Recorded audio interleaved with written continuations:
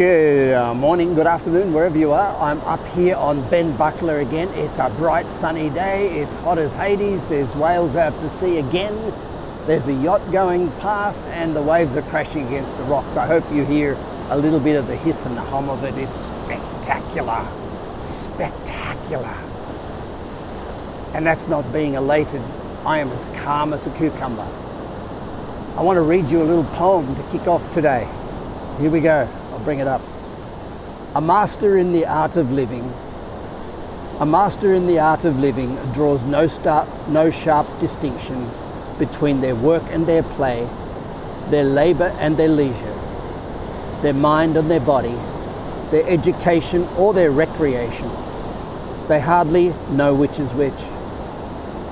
They simply pursue their vision of excellence through whatever they're doing and leave others to determine whether they're working or playing. To themselves, it always seems as if they are doing both. By Christopher Walker. Let's go back through it again. A master in the art of living. A master in the art of living draws no sharp distinctions between their work and their play, their labour and their leisure, their mind or their body, their education or their recreation. They hardly know which is which.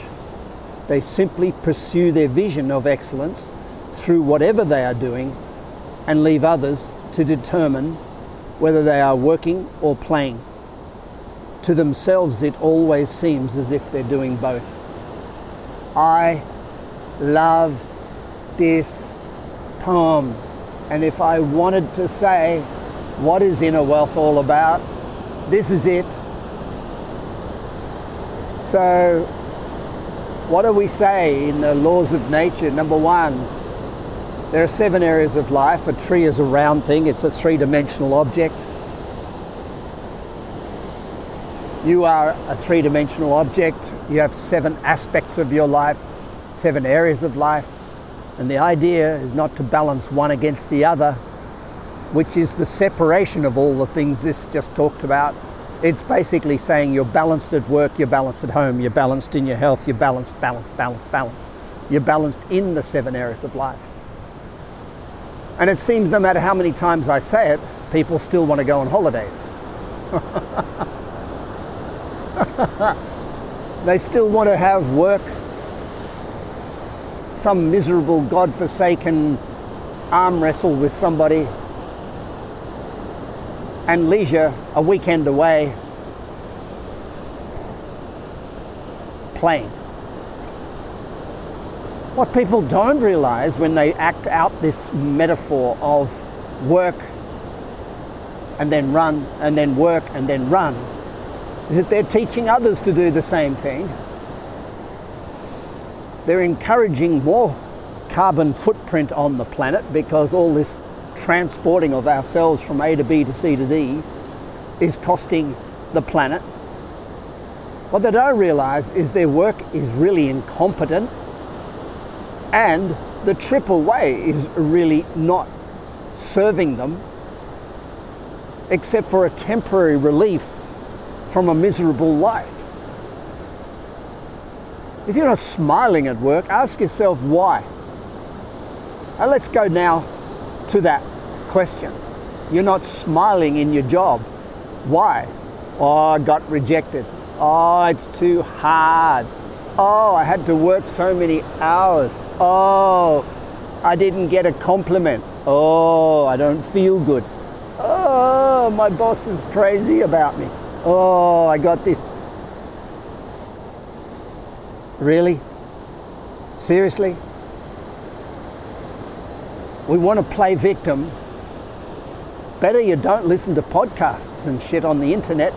Better you go and watch Netflix and find a show about victims and persecution and how somebody incested or raped or murdered or pillared or plundered somebody and feel sorry for the victim. That's a better place to be. But don't blame the work. If you don't turn up to work with a smile on your dial, don't expect work to put one there. If you don't turn up to a relationship with a smile on your dial, Don't expect a relationship to put one there. That is just false economy. If you don't feel wealthy, don't expect to get wealthy. If you don't feel successful, don't expect to get successful. Everything you do in order to get successful fails. Everything you do in order to get wealthy fails. A wealthy person becomes wealthy because they feel wealthy. A smart person becomes smart because they feel smart. You have to treat yourself. You're a grown adult. You're not a kid. We've got a couple of kids in the house, and yep, if we treat them stupid, they'll feel stupid. They're vulnerable. They haven't formed their total ego yet, although I must admit they must be getting close by now, given that they've gone through a little bit of a topsy-turvy experience with mum and dad. But I would say that we are the greatest influences on their ego, and they can afford to be victim. Oh, poor me. I got told to go to bed early. Poor me. And put a frown on their face as if the world just came to an end. But it didn't. It didn't come to an end. Nope. And you can go to work and say, oh, my boss did this to me and my boss didn't do that and I got this and I got... You can actually whinge and grizzle and be a victim at work and then run away and hope like hell that your weekend will recover you, which it won't, because you go back with the same attitude on Monday of being a victim. Or you go back hating your work, thinking work-life balance is going to work. Well, I'm sorry to be the one standing here on Ben Buckler, enjoying the sunshine, doing my work, getting a suntan, listening to the ocean, watching the sea, filling my body full of energy while I work. I'm sorry to be the one to tell you, but going to work without a smile on your face, that is really, really, really not going to work.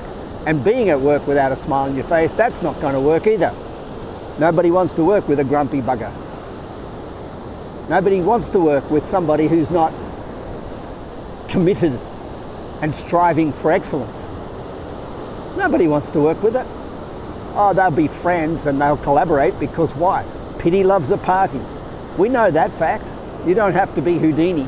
You don't have to be a magician. You don't have to do an MBA to work out that pity loves a party. A bunch of people who are miserable, having ordinary lives, coming to work with miserable homes, trying to make work exciting, blaming everybody for their shit and not being responsible for the smile on their dial. Those people, they'll collaborate. You have no doubt about that in your life at all. If you marry somebody and they've got a sister and a brother and an uncle and an auntie and they're all whingy, bitchy, self-righteous people, well, there'll be a group of that family that get on well together and there'll be a group of that family that don't. But that doesn't mean you have to even be concerned with that topic. The question is, what about you? What are you doing? Do you know the tricks and of the trade? The tricks, that's all they are, to keeping a smile on your dial. Lucky fucker. Gratitude exercises, emotional showers to balance out any judgments, discard forms if it gets serious, a little bit of exercise every day, fresh air, get out in nature, wear the clothes that make you feel and look like the person you want to become, 24/7. Know your values, no shoulds, know your values, your highest value. And make sure you link everything to that highest value. Even your kids, even your sleep, even taking a poo, link it to your highest value and you'll have a smile on your dial. Create a vision. Hold that vision sacred. Put it on the altar. Remove the statues. Remove the Buddhas and the Jesuses and the rocks and all the things you worship and put your vision 5 years hence up on the altar and worship it. Pray to it, wish upon it, ask it for help, dream about it, vision it. That's responsibility. When you've done all that, go to work with a smile on your dial and don't ask work to make you happy. If you're not happy on the way to work, don't ask work to make you happy. If you're not happy when you walk home from work, don't ask your partner to make you happy. That's rubbish. living vicariously through your kids' happiness. That's rubbish. And being happy, goodness gracious me, is it all that tough? Is it seriously all that hard to be grateful for what you got? It's a great old quote. Western people want what they haven't got. But the greatest teaching on the earth is to want what you've got. If you want what you've got, you'll be eternally happy. If you want what you got, you'll feel like a lucky fucker. I stole the idea. I didn't invent the lucky fucker thing, walking around feeling grateful. I didn't invent it. It's been on earth since year dot. Want what you've got. If you've got a gangy leg or a broken foot or a sore head or a hangover, want it.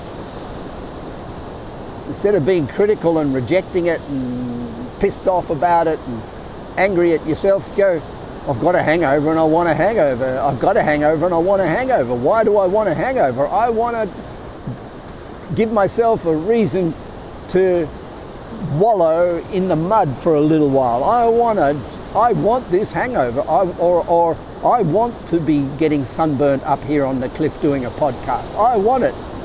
Instead of, I wish I was somewhere else. I wish I was somewhere else. I wish I was somewhere else. I wish I was somewhere else. I wish I was with someone else. I wish I was somewhere else. I wish I was somewhere else. I wish I was somewhere else. I wish I was somewhere else. And that's the end of today's episode. I hope you've enjoyed this one. It's been really intense. And I hope you really enjoy the intensity of it. It's meant to push through some of the barriers we all have to learn something that's a little bit different to what we thought it would be. Have a great day. Love you all. Bye.